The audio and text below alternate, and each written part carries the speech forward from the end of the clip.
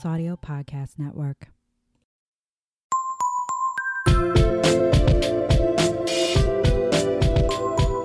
Hello, Herstory heroes, and welcome back to Whining About Herstory, and happy Martin Luther King Jr. Day. Woo! This is a podcast about women from history, probably ones you haven't heard of, talked about by two best friends over a glass of wine. I'm Kelly. I'm Emily, and let's be honest, it's more likely a bottle. Yeah.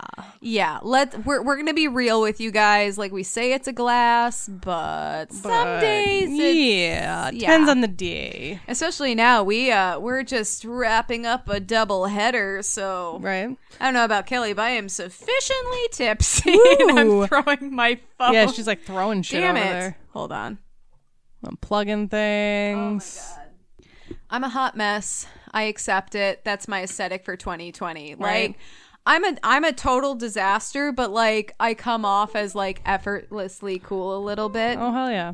Because it's like, oh yeah, she's a disaster, but she seems really comfortable with it. Right. And I admire that confidence. So I think our say their name for today is going to be Martin Luther King Jr. I'm not going to go super into it because I think everyone's going to know who he is.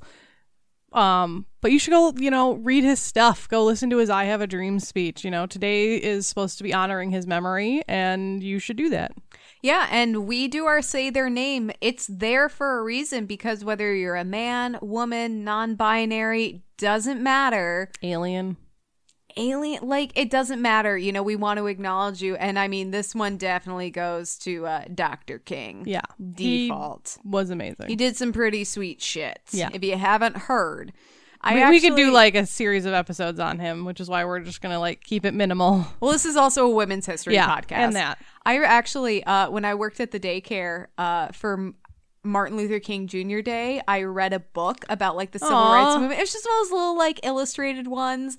And like, I have 20 like preschoolers, ages 3 to 5 in front of me. And they're all just kind of like in La La Land, and I'm reading this and I'm getting really teary-eyed because I'm like, yeah, and they don't like understand. Yeah, segregation was so fucking awful, and you guys don't even fucking get it, okay? Like, it was bad. She's just like bawling in the corner. Yeah, I wanted to shake a kid like, you don't understand. But that's this is why she doesn't work at the daycare anymore. That was my last say. No, I'm kidding. But yeah, it's a very emotional topic, and it only gets more profound, the civil rights movement, as we get older. Because I was really into reading about it as a kid, and the older I get, the more emotional it becomes. Oh yeah, I think and you can relate it to modern day things because there's struggles still going on. I agree. I 100% agree. Yep. And actually, what's really interesting is this was not planned, but I am covering a Black woman today. Well, there you go. But you should tell us about your wine before first. we get to her.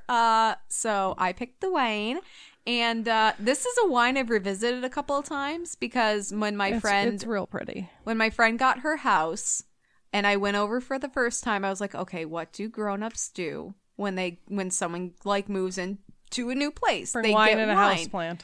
I didn't bring a houseplant. She's got a fuck ton of houseplants. She didn't need my help. But I went to the liquor store, and I'm looking around. I'm like, well, I don't really know which wine she likes. I don't want to just get something I like and then be like, well, I'll drink it all. That's exactly what you do. That's exactly what the old, less mature Emily would have done. But basically, I picked this one because it's got a beautiful label, and I figured very least she can do something crafty with the bottle. So or just set it on the shelf and never drink it, and it'll just look pretty. Right. Or, that'll be the wine that I drink when I come and visit her. I don't know. So this is Prophecy Rosé, 2018, and they've got a Chardonnay, and they've got a few other wines, and all of the labels are these beautifully illustrated celestial Greek women, and I mean, they're beautiful, stunning. So this is definitely a case of picking the wine for the label. And the background, or the back of the bottle says, At Prophecy Wines, our inspiration comes from the beauty of the harvest and the possibility of greatness in a glass. Wines are drawn from our premier global vineyard sites, individually selected to bear each of the varietals Varietal's defining characteristics. Prophecy Rosé showcases the best of the south of France. The wine is delicate and bright with the layered flavors of fresh red fruit, melon, and citrus, leading to a crisp and refreshing finish. What accent was that? That was my, like, semi-British documentary accent. That was, like, my academic accent. Actually, I have a friend, when she resigned from her shitty job, she showed me the email she sent when one of the, like, extra higher-ups was like, why did you leave? And I read it in that voice. Well, the environment was not particularly conducive to positive outcomes. And I was an asshole, so. It's okay. Yeah. So I've had this wine before. I enjoy it. It's kind of a muted rosé. It's not super bubbly. It's not super sweet, but I enjoy it. Obviously, I bought it again. I'm trying to, there's like, in the smell, there's like, the very tail end of it smells like something familiar, but I can't put my nose on it. I see what you did there. Excuse us while we like inhale our wine. We're just gonna nose fuck these wines here. Well, let's cheers, and All right. so I can taste it, and maybe I'll figure out what it is. So Kelly, what are we cheersing to today? Other than my brilliant academic accent. Everyone's Brilliant. like, sure. We're gonna get a bunch of reviews, 4 stars. Like, this is a great podcast, but Emily, shut the fuck up. Let's cheers to Dr. Martin Luther King. I think that is beautifully appropriate and definitely not what I would have thought of. Cheers. Clink. Are you playing footsie with me? Oh shit, that's your foot. I thought it was the end of the table.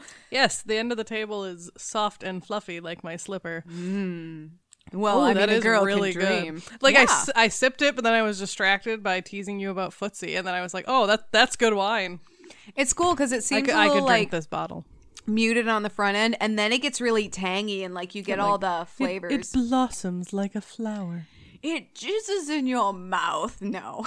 That's not how we talk about wine. I'm gonna leave now. This Welcome podcast to the is Emily over. Podcast. I'm gonna keep doing this. I'll just do it at home, and you'll just hear Charlie barking in the background like a little turd. Oh, great! You get to go first. Oh, It's an odd. Oh, I get to go first. I got confused. We literally just recorded our other episode where I went first. I know, but because I did the wine, I got confused because I thought we did like the wine. That's what I thought, but I think we switched it at some point. Well, there was a period where I bought 3 wines in a row and then you bought 3 wines in a row. So we're just going to go with this now. You know what? No one actually gives a shit. If you do give a shit, tell us whose wine it's supposed to be. Yeah. And if you actually give a shit, you should give us 5 stars because people who give a shit are important. Anyway, I am covering Lucy Hicks Anderson. Ooh. And if you had heard of her, I would be shocked. I don't think so. So I found this woman from the Queer Your Queer Story podcast. Okay. You've talked about them before. I love them so deeply. They have a Lizzie Borden episode that I'm like, my friend wants to do a 5K with me and I need to listen to podcasts while I run. So I'm saving the Lizzie Borden episode for when I run a 5K because I think that'll be particularly entertaining and motivational. But I was scrolling through their episode list looking for queer women that they've covered and I found Lucy Hicks Anderson and oh my God. And they do a really great episode on her. It's an hour long, just her. So I highly recommend you listen to it. But here is your introduction. And also special shout out to the website Queer Portraits in History. It's a woman who illustrates queer figures from history and writes a little bio on them. And she actually had a pretty comprehensive biography on Lucy Hicks Anderson. And I shout her out on Instagram. Wow. And I was like, hey, I'm using your website as my research. Thanks for having one of the most comprehensive resources. And she's like, I just kind of pull from everywhere else. I'm like, well, yeah, I do too. But everyone's got a little piece of something. And you already put it together for me. So thank you very much. Definitely check out her site. So there is this prevailing myth that trans people are some hip new trend, an invention of the liberal hippies who want to ruin the traditional way of life, which needs to be protected because this is the way it has always been everywhere and is the natural order of things. The truth, however, is that trans people have been around for fucking ever. In fact, if it weren't for all of the persecution, castration, and murder, we'd see a lot more openly trans people today. Yeah. Today, we are going to tell the story of one trans woman from the days of yore who was a straight up boss. The days of yore. Yes. Okay. Lucy Hicks Anderson was born in Waddy, Kentucky in 1886. However, she was not called Lucy as she was assigned male at birth. From an early age, Lucy insisted on wearing dresses and asserted she was not a man or a boy, whatever. This was before the term transgender even existed, so her parents were super puzzled by their child's behavior. Makes sense. When they took her to the doctor to get answers, the doctor, in a delightful twist, advised them to just let Lucy wear dresses and to live as a girl. Shout out to that dude. Holy shit. Yeah. Oh my God. And I mean, honestly, what does it hurt? I mean, if she wants to wear dresses, I guess there's something medically wrong with her. Who the fuck cares? Right. So her parents decided to let Lucy wear dresses upon the doctor's advice, and she went to school using the name Lucy. And you know what happened? Nothing. Everything was totally fine. Go figure. Like nothing. She was a well-adjusted child, and she wasn't miserable or suicidal or struggling with body dysmorphia. Crazy. No. So when she was 15 years old, Lucy left school to find domestic work so she could support herself. And she's working like 12-hour days. She is hustling to the max. Then at 20 years old, she hit the road traveling to Texas, where she worked at a hotel for 10 years, and then New Mexico, where she indulged in her spicy side. In New Mexico, Lucy met Clarence Hicks, who would have the honor of becoming her first husband in 1920. And then the two moved to Oxnard, California. So she's growing up, and I feel like this was very typical, especially for women of color at the time. You know, you have to work, yep. And there's no way she's getting paid as much as a white domestic servant. Oh, no way. I mean, in some areas there weren't white domestic servants because that was not their work. So she has got this stellar work ethic. It shouldn't have been that way, but she's hustling like a queen. So in Oxnard, Lucy quickly began to establish a reputation for herself. She worked as a nanny and a chef. Her food received great praise from the community, even winning her awards. She would host lavish dinner parties for the wealthy Oxnard elite and even host church parties. And like if soldiers were going off, she'd host. She was the party queen. Yeah, she was the hostess. The hostess. Like she would have her own reality show nowadays. Yeah. She also generously gave to charity. In other words, Lucy was the bitch. Her marriage to Clarence only lasted 9 years, but in that time, Lucy was saving and she was planning. After they divorced, Lucy purchased a boarding house / speakeasy / brothel at the center of town where she served as the madam. And this is during the time of Prohibition. / innkeeper. / goddess. Yeah. All of the social cred she had built up over the years came with its perks, especially considering she was running a super illegal business. In multiple ways. Like, I support sex workers, but they were super not okay with this at the time. And it's Prohibition and she's running a speakeasy. Exactly. For example, when she was arrested for illegally selling liquor, she was bailed out by the town's head banker because he was hosting a dinner party that evening and needed her to cook and plan it for him. If you are not here, this is going to go tits up and my wife is going to be pissed. Right. Get out of jail now. As one scholar wrote, quote, "When the sheriff arrested her one night, her double-barreled reputation paid off. Charles Donnellan, the town's leading banker, promptly bailed her out because he had scheduled a huge dinner party, which would have collapsed dismally with Lucy in jail." Which just repeats it, but I like the term collapse dismally. Right? They're like, yeah, we have everything planned, but you need to be there to run it. What's an appetizer? I don't know. I'm a man. I never have to go in the kitchen. I'm so helpless. Back then, probably. Yeah. A little nowadays. Depends on the man. Oh my God. I love Jared and he does cook, but I gave him like a recipe and he was helping me make dinner and I had him cut up some green onions. He's like, well, how big do I cut them? And I was like, however big you want. I don't fucking care. Right? Like, do you want large pieces of green bean or do you want tiny pieces of green bean? It was green onions. Oh, so it's like those little scallions. I was like, you've had this meal before. What are you willing to put in your mouth? Cut them that small. Right. And here's the thing. That's when it funny. comes to car stuff, which I am super inept, I'm sure he's like, Emily, it's not that fucking hard. And I'm like, but I don't know. I hope it's not in that voice. Well, depends on what I'm trying to get away with. So in 1944, Lucy married a military gentleman, Reuben Anderson, and things were pretty chill for about a year until there was an outbreak of venereal disease in town.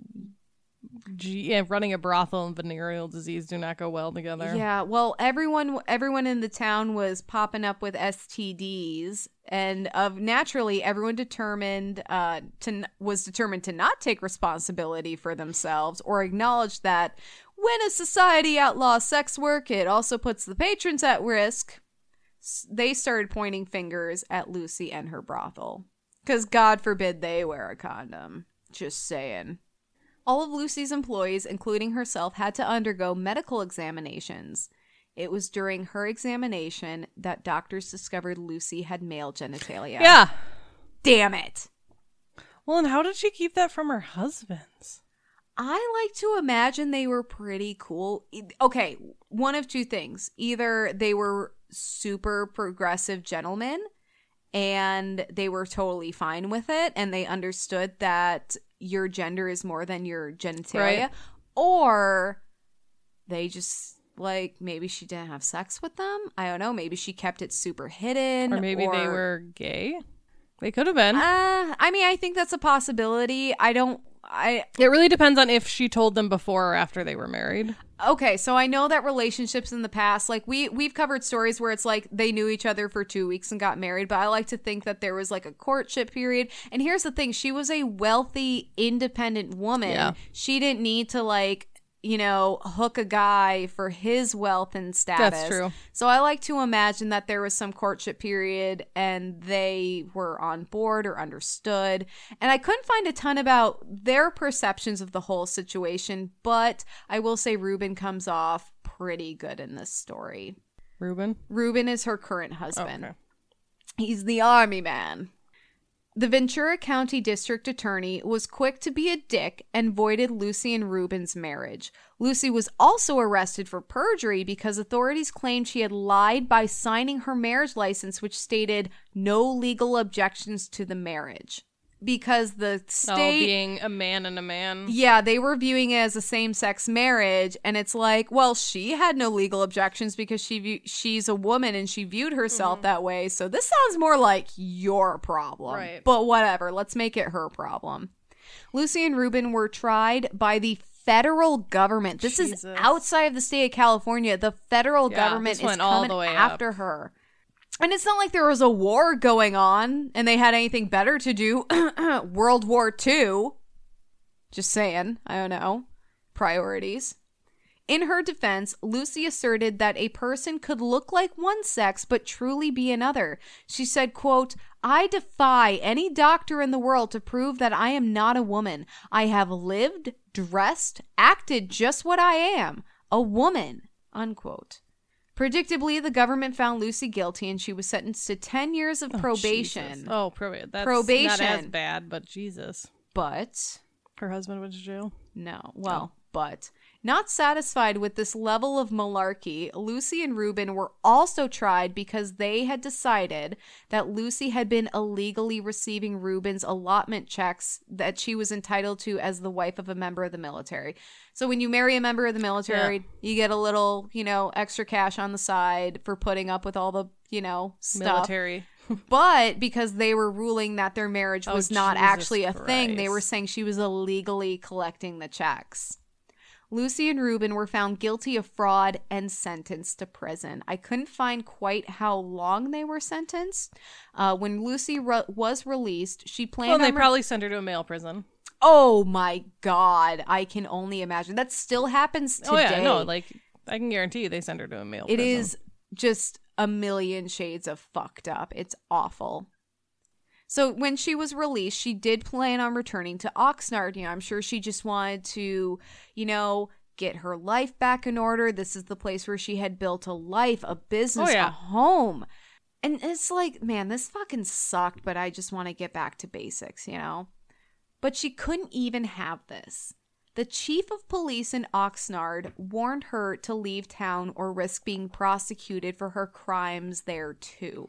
So she had been tried by the federal government, which meant she was still free for the state government to persecute. Really? Yeah. That makes no sense. Well, there are actually cases. There's this really famous See, I've heard it the other way, that like the federal government can still prosecute you after the state does. Yeah. But I didn't know the other way around could also happen. Because you figure the federal government's like higher up. So if they tried you, you'd think the lower courts couldn't. Well, and here's the other thing. Who the hell's going to defend her? Who the hell's going to step up and be like, maybe this is kind of fucked up? No one. Right. Lucy, having lost her home, business, and life, moved to And Los husband. Angeles with Ruben. Oh, good. I told you. I didn't find a lot about him, but he comes off real good in this story. So after all because of he's this, stuck by her with both trials, and now he's still with her. So after all That's of awesome. this, he moves to Los Angeles with her. This is where she would live out her days until 1954 when she died at 68 years old. Legacy. This is a shorty, but really important. She was a badass. So we don't know a ton about Lucy Hicks Anderson because most of her story was told in newspaper articles written around the time of her trials. It was a shocking story to readers at the time and garnered a lot of attention. However, the salacious stories ignored many aspects of her life and personality, breaking her down to the unique nature of her, unsexy quotes, crimes. So this was like a novelty. It's like, man pretending to be a woman scamming steals the money, government. yeah. And they're misgendering her and they're coming up with all this bullshit and just dragging her like, through I hate the mud. that salacious news. Yeah, it's awful. And it was even easier to persecute Lucy because she was black. So we talked about Christine Jorgensen, one of the first trans women to become widely recognized for having transitional surgery back in episode 15. And Christine was a white woman, and she would start her surgical transition in 1952, only 2 years before Lucy died. When U.S. newspapers reported on her, she earned a certain level of celebrity and used her platform to advocate for trans rights. And like, she was out there and she was living her life. And even one of the... She was like a celebrity, basically. Yeah, one of the headlines was, GI becomes blonde beauty, because one, she was white. She was this pretty blonde lady, traditionally feminine. She didn't have like this extra thing that they could use to persecute her like they did with Lucy, because Lucy was black. And I don't know how strictly she conformed to, gender norms of the time, but we're always going to hold up the pretty white lady higher than the black lady. Like, that's this trend. Not and here. We need to fucking acknowledge it so we can stop doing it. It's awful. So while Christine's journey can't be described as easy or free of persecution, because it was difficult, it's hard to ignore the differences in these two women's stories. What we should take away from Lucy's story is that when supported, she grew up to be a successful and well-respected member of society, and she would have lived out her life in peace had the community around her not persecuted her so viciously. So when we ask, how do I explain this to my children? You say, it's normal. Right. Well, what do I do if my child wants to wear a dress or wants to live as a boy? You let them, because it's your problem. It is not theirs. Yeah. This is one of the stories Emily. I'm reading through. I'm like, man, the doctor's on board. Her parents on board. She's like making money. She's opening her own business. Damn it. I was reading and I like Emily's yelled like, out. I finally have a pick-me-up story. Let's go. I didn't. It was short though. But yeah, I mean, and this is still happening today. This is such an important story to share. It is. So, trans women out there, we see you, we acknowledge you, we love you, and we support you. And trans women are women. Say it louder for the people in the back.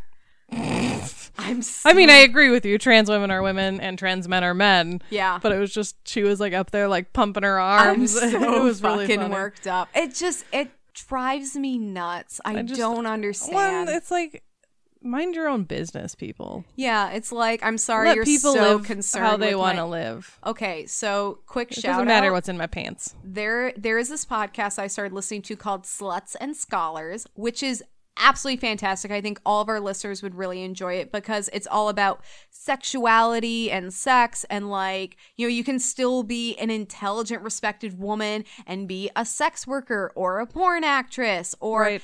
and they interview an individual, they go by they and them, who is intersex. And they didn't find out until they were an adult, because they were told when they were like 13 that so they were raised as a girl, and they were told that their undescended testicles were cancer. These like little cancerous tumors. And so this person grew up thinking that their body was a time bomb that was just waiting to kill them. And here's the crazy thing. Like, did their parents tell them that?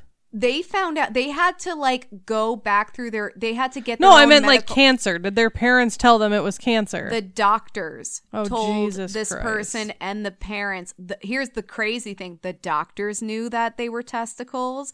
All of the doctors, little medical students that they were toting around knew they were. They all knew that this person was intersex, but decided to play it off as, no, you have cancer. That's like, terrible. It's such a nightmare.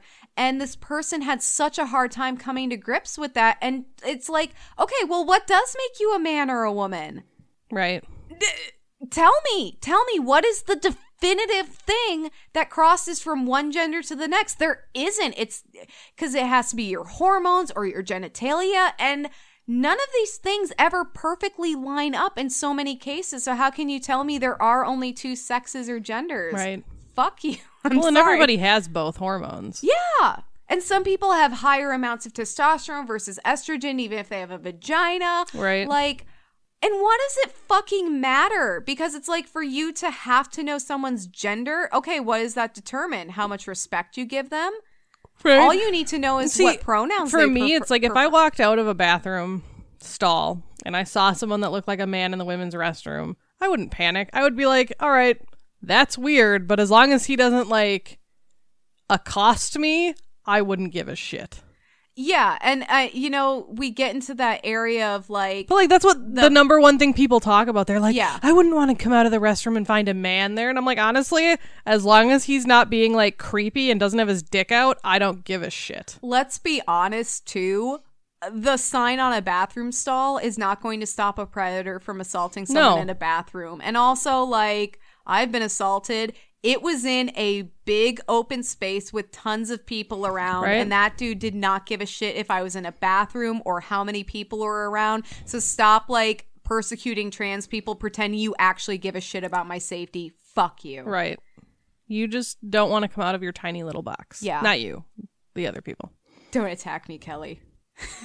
I will attack you and your tiny little box. Oh my god, my tiny little box. How do you know how big my box is? I'm swinging my box around here.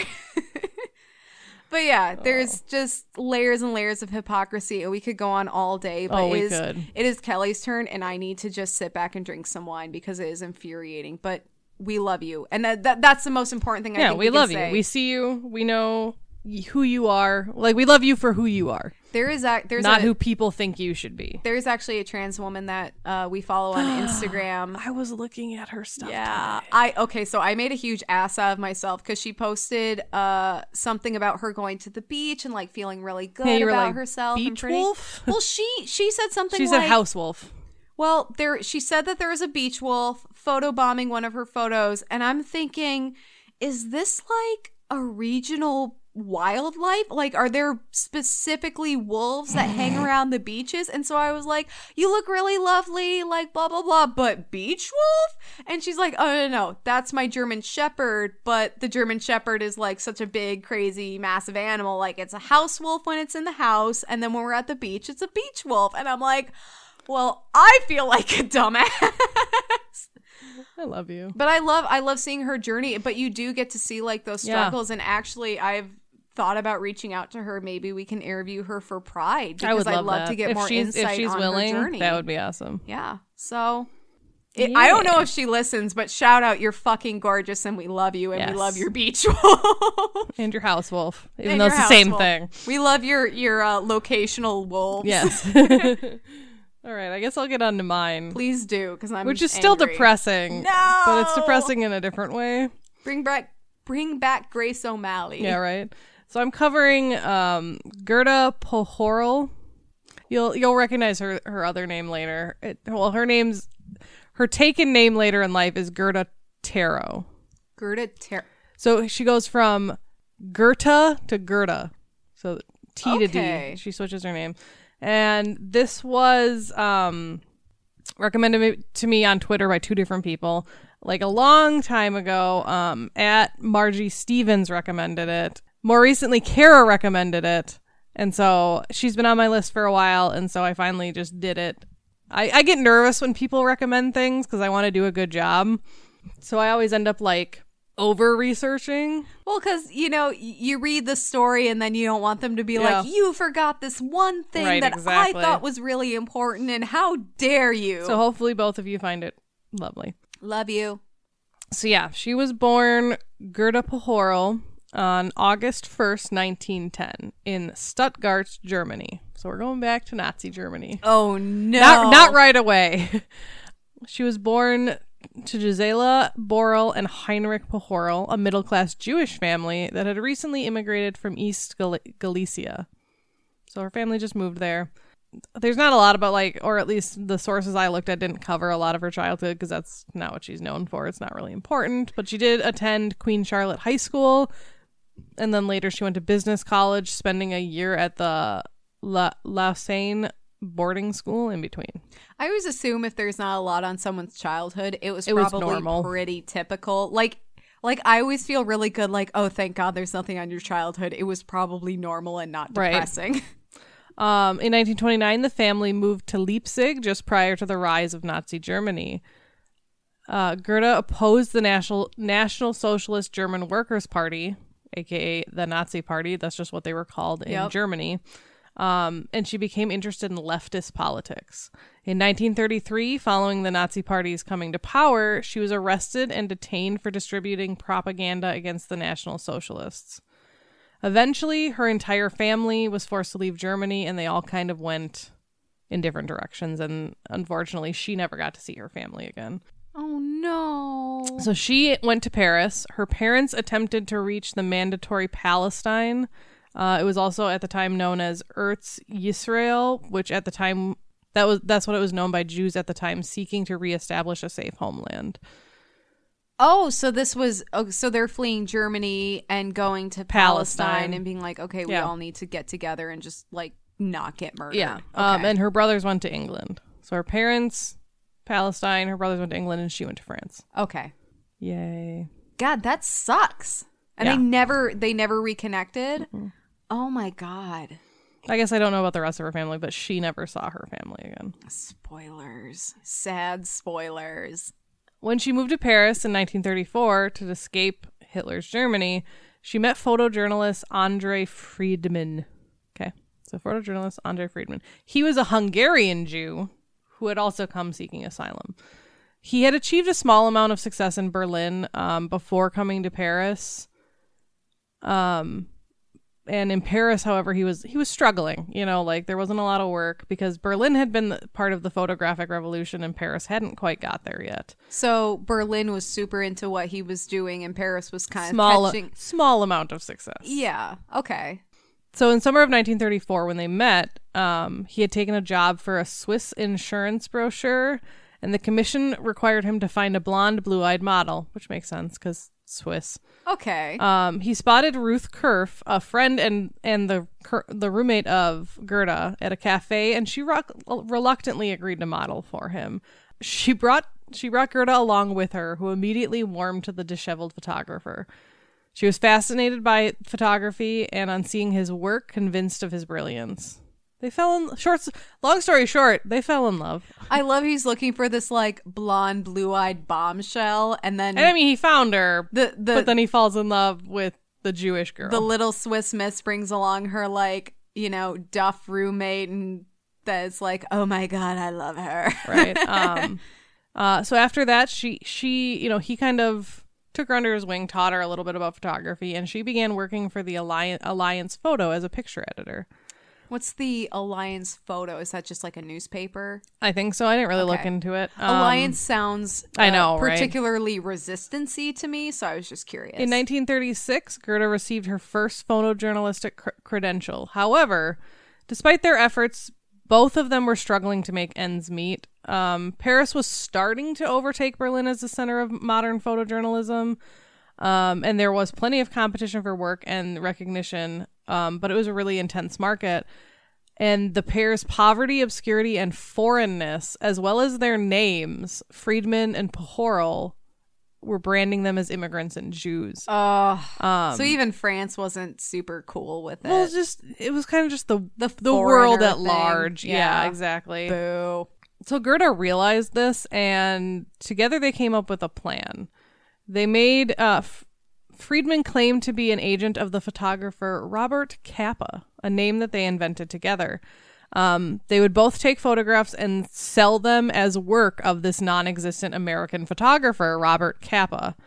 That is brilliant. Right? Oh my God. Yeah, it ended up being a very convenient way of overcoming political intolerance in Europe and, even attracting American work. That is awesome. That reminds me. In the early days of our Instagram, you posted a picture of a pen with a quote from Virginia Woolf that said something like, throughout most of history, Anonymous has been a woman. And just that whole tradition of having to come up with a new name to defy the prejudice and the political bullshit of the time.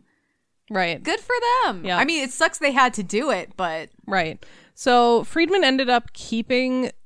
as things went on, he ended up keeping Capa for his own name. So essentially, he just became Robert Capa, and Pohorel adopted a name of her own, going by Gerda Taro. She designed the name after the Japanese artist Taro Okamoto and the Swedish actress Greta Garbo. So she just kind of combined those two together. Awesome. And they continued working together to cover events surrounding the coming to power of the Popular Front in 1930s France. So they became war photographers. That must have been so fun. What a great 9 to 5 to have. So when the Spanish Civil War in the midst of everything else going on in the 1930s, when the Spanish Civil War broke out in 1936, shit wasn't crazy already. Gerda traveled to Barcelona, Spain to cover the events with Capa and their friend David Chim. That was his nickname. Seymour. I don't know why Chim was his nickname. She acquired the nickname of La Pequeña Rubia, or the Little Blonde. So she must have been blonde too. Oh. Gerda had never been to Spain, and the atmosphere in these early days was electric. One of their first stories was to document a group of militia women who were members of the Unified Socialist Party of Catalonia, aka the Catalan branch of the Communist Party of Spain. So it was a bunch of women fighting in the Civil War. Okay. Yep, they were training on a beach nearby where they were staying, and so these women were dressed in overalls and armed with guns in what was a highly conservative society. It was very unique. There's actually that I'll put on the blog. It's a really stunning image that Gerda captured of a young militia woman wearing heels, crouched down on one knee, aiming a pistol. Wow. Yeah, it's really interesting. That kind of reminds me, I haven't done a ton of reading. It's one of those things that kind of pops up on social media. I do a very cursory absorption. Mm-hmm. There are women who were fighting ISIS, and for the ISIS organization was very much if you're killed by a woman, that's the ultimate fuck up. Nothing good happens to you in the afterlife. And they're scared of women. And so these women are bring it on. That's and awesome. There are lots of photos of them, organizing and fighting and just kind of weaponizing their femininity. Good for them. Oh, that was a hard word when I'm you two got bottles it, in.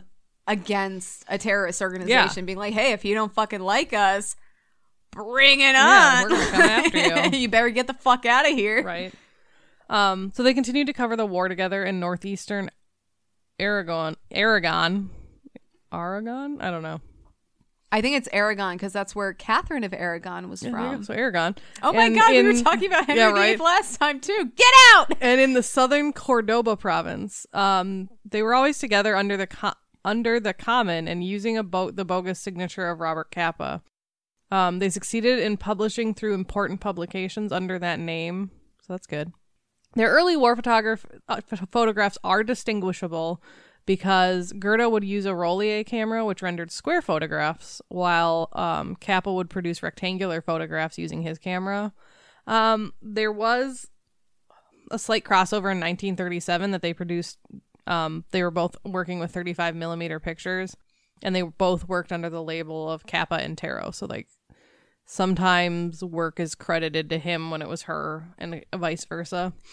I mean, you can't imagine kind of them... more him to her, like, yeah. But you know, but you can't imagine them thinking of that. Like, she's not like, well, I'm gonna take square photographs, and you take the rectangles because I want people to be able to distinguish my work from yours. It was probably just whatever camera they had at the time. Yeah, and I mean, you don't think of that in your legacy, and then having your work stolen from you because you can always be like, I took that, he took that one, but I took that. Right. But you're not always around to defend your own work, and history gets real murky real quick. So they traveled across the country during this war, and she bore witness to the suffering of the civilian population and the realities of life for soldiers on the front line. In February 1937, she journeyed with Capa to the Andalusian coast to cover thousands of civilians fleeing a nationalist advance on the southern city of Malaga. The French title Regards ran a number of her images from this story, and the story was credited to Capa et Tarot. So, like, she did all these pictures, and they still got credited to both of them. Yeah. Subsequently, Gerda attained some independence. She refused Capa's marriage proposal. Yep. Oh, I thought they were married at this point. No, they were just dating. Mm-hmm. Okay. This whole time they've just been dating. Wow. She also became publicly related to a circle of anti-fascist European and intellectuals, which also included Ernest Hemingway and George Orwell, which is pretty sweet. You know, it's funny that you bring up Ernest Hemingway because I was just going to ask if she ever met Martha Gellhorn because you're talking about I don't know if Spanish she did, Civil but War. she met her asshole husband. Oh. Fuck Ernest. Right. But they crusaded particularly for the Spanish Republic. Cesor, a communist newspaper in France, signed her for publishing her works only. So, like, at this point, she has a deal with a newspaper to just publish her own work. At this time, she also began to commercialize her production of the Photo Tarot label. Like, so she was getting away from the Capa and Tarot label. She's striking out on her own. Right. Regards, Life, Illustrated London News, and Volks Illustratia were amongst publications that used her work. So that's pretty sweet. Wow. It's interesting because she flees Nazi Germany because she's being persecuted. She meets Capa. Yep. You know, they're dating, they're in love, and then they start kind of doing their own thing. He proposes, and she's like, you know what? No, I want to do my own thing. And she seems to really lean into her independence and really start striking out on her own. Right. And, like, good for her for knowing that, hey, this kind of commitment isn't what I want. I really want to focus on my photography because that's hard, especially at the time where that was the expectation. And for her to meet someone who shared her passions, I'm sure that was very fortunate for her. Well, and she did a lot of photographing on the front lines, which is something not a lot of people did at the time, especially women. Oh yeah, I was gonna say, because who else? Who was it? The other photojournalist I covered that I can't think of her name, and that's really a shame right now. Oh my God. She bathed in Hitler's bathtub. What is she the one I was thinking of? I was thinking of the one that was, like, literally at D-Day with the troops. Oh, that was Martha Gellhorn. Yeah. Lee Miller was the one who took the photos. So Martha in Hitler's Gellhorn, bathtub. That's what I was thinking of. Like, women weren't generally on the front, because even Lee Miller was kind of, like, behind, because, like, she waited until, like, it was clear, and then she went. Yeah. But yeah, so she was on the front lines. It's intense. Wow. So she went on to report the Valencia bombing alone, which is a huge thing. She took a lot of pictures of, like, the civilians that were affected by these nightly bombings of this city.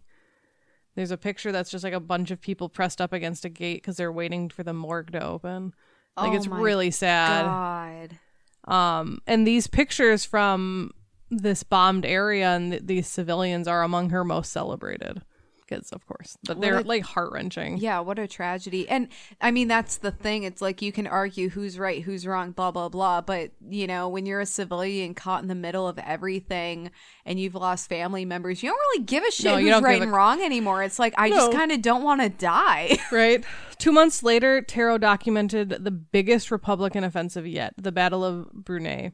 She threw herself into the heart of the action, compelled to experience the conflict firsthand. The experience sealed her reputation as a photojournalist, but it also marked the end of her remarkable career. What? No, she's just getting started. I know. Oh, I just like kicked the desk. So part of this battle is the nationalist propaganda claimed that the region was under its control and that Republican forces had forced a faction out. But her photograph showed that was not true. But unfortunately, on July 26, 1937, she was wounded by an out-of-control tank while hitching a lift back from the front, and she died the following day in the hospital. What? So supposedly, the way it went down... See, most people don't say it was an out-of-control tank.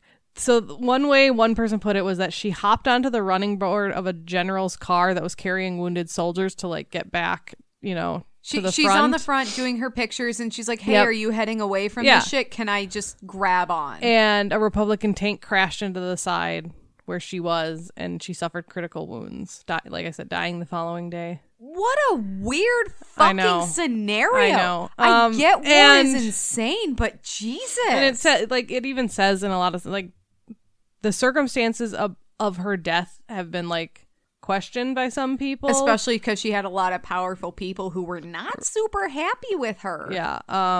So like Robin Stummer, who's a British journalist, particularly like mused gotta put it out that there. Maybe she was a victim of like the Stalinist purge of communists and socialists in Spain, you know, aligned with the Russians and stuff. They never proved it, like they never provided any evidence for that. They just said like, hey, this might have been a thing. It seems like a crazy coincidence that someone who has made so many political enemies for outing their bullshit just happened. Granted, she is operating in the front of a war zone, and that's what it says. Supposedly a Spanish newspaper did speak to a nephew of a Republican soldier that was at that battle. And explained that she died in an accident. According to the eyewitness account of this person's uncle, she had been run over by a reversing tank and she died from her wounds. The tank driver didn't even realize what he had done. I guess remembering that she's operating in a war zone. Here's the thing. If she had just gotten hit by a stray bullet, I would find that very believable. But the idea that she got hit by a tank that just didn't see her because she was clinging to the side of another vehicle, it just seems so crazy. It does. But if they're going to take her out, you think they'd do something that was a little more clean and coherent? You know, you just shoot her. You think it would be like a stray bullet. Yeah, quotes. Unsexy quotes. When was the last time we did sexy quotes? I think we did it once and all of our quotes have been decidedly unsexy. So, due to her political commitment, she had become a respected anti-fascist, and she was well loved for her photographs.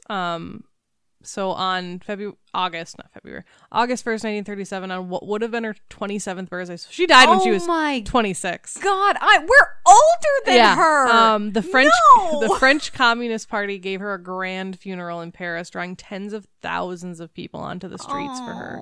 She is buried at Père Lachaise Cemetery, and Alberto Giacometti was commissioned to actually like make her grave piece. Oh my God. Yeah. There is a picture. It's nobody knows for sure, but there is a picture out there that's supposedly her on her deathbed in the war hospital. That was released by the son of the doctor who supposedly treated her, but like nobody's been able to actually like verify that it's her. Yeah. It's not like she was tagged in it on Facebook or something. So, legacy.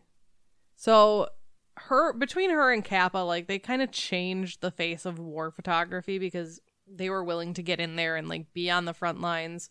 And, you know, she was also taking, like, the civilian photos, too, on top of being on the front lines. Right. So, she has that for her legacy. Different photo centers are still exhibiting her work. Like, they kind of travel around, you know. In October 28th, the city of Stuttgart, where she was named a square after her. Oh. Yeah. So, it's the Gerda Taro Platz. And they redesigned it in 2014 to include 9 metal steles, each with one letter of her name cut out, so it's visible at a distance. Oh, yeah, I think that's so really cool. It wasn't just like, oh, we're doing this thing, but we're gonna happen to name it after her. It's like, no, this is. It's like they named it after her and then they redesigned it and like yeah, made they're like, it no. If there was any confusion, this is Gerda's. In summer 2016, there was an open air display of her Spanish Civil War photographs. At a festival in Leipzig, so where her family lived for a while. When the festival ended, crowdfunding and part of the government paid for that to become permanent.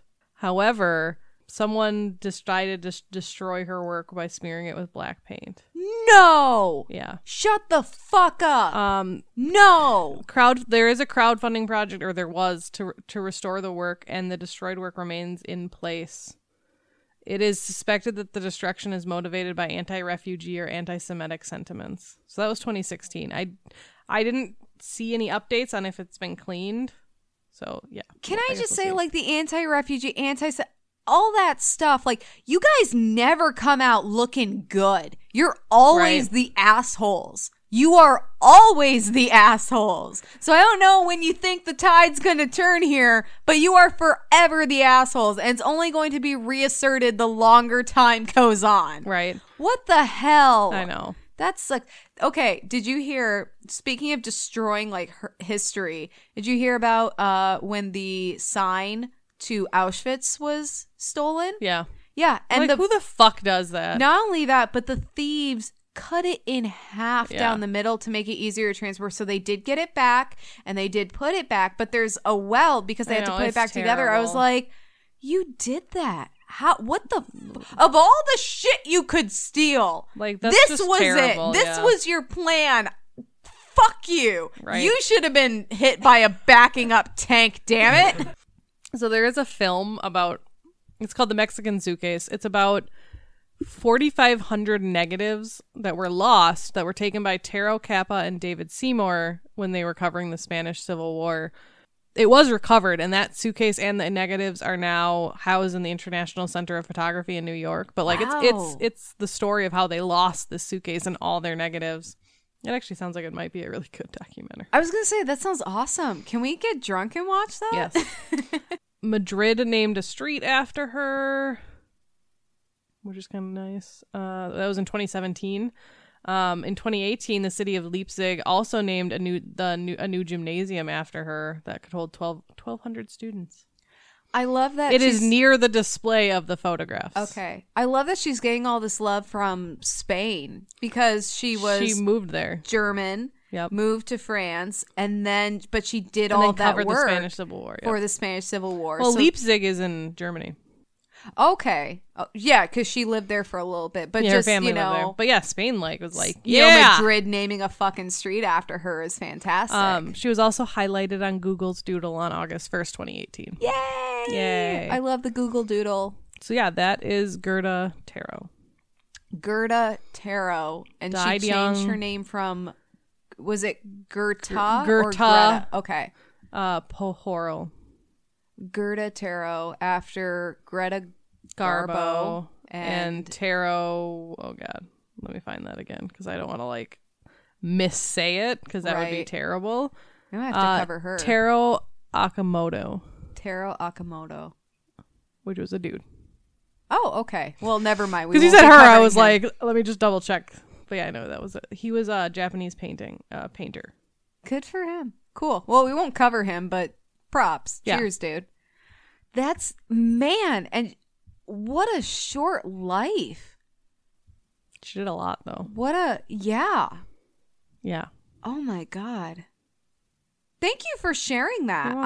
I'm sorry that it was like kind of a bummer story, like a really bummer story, and then like a still bummer story. Like usually we kind of level each other out, but not this time. That was really fascinating, though, especially talking about the Spanish Civil War, because that was kind of in my head from, your Martha Gellhorn story, because I know that was kind of her, where she really like started to rev up with her war journalism. Yeah, and then I mean she got super into World War II. Yeah, but we don't think about the Spanish Civil War because World War II was going on. It's like Nazis, hello, they suck. Let's talk about how much they suck for the next billion years. Right. Because apparently people still don't get that. But that's really interesting. Thank you for sharing that. You're welcome. I've never heard of her or anything around her. Like, yeah, like you've heard her name because people suggested her to us, but that's about it. Yeah. Well, there you go. Thank you for sharing that. You're welcome. What are you thankful for? I am thankful. So this is a little bit like a spoiler/teaser. We recently recorded with another history podcaster for an episode, and I won't give away too many details. It may be out by the time this episode airs, but we got to talk with this other amazing podcaster, and Kelly and I were so fucking nervous because I'm still nervous because I know the episode hasn't been edited yet, and I'm just waiting for we have to re-record it. Yeah, it's like, I'm actually not going to release this episode because it was ladies terrible. Are a little much. But Kelly and I have known each other for so long, and we're very comfortable bullshitting together. But then to be on someone else's podcast, it's like, will he like us? Will his listeners like us? Oh my God, what if it only gets one listen? Yeah, right. Like, what if it's like his worst episode ever? Exactly. So we're definitely going to be blowing that shit up on social media once it comes out, but we don't want to like give away too much yet. But we are covering an incredible musician from history. She has this incredible story, and I had heard her name, but never didn't know anything about her. So yeah, it was really interesting because I was in the same boat. Like, I had heard one of her songs, hadn't realized it was her song. Right. But yeah, then reading about her history and stuff was really incredible. Yeah, and she's got an insane story. So we'll be, like I said, in the next episode we record, we'll probably tell you where to find that. But follow us on social media, Facebook, Instagram, Twitter, whatever.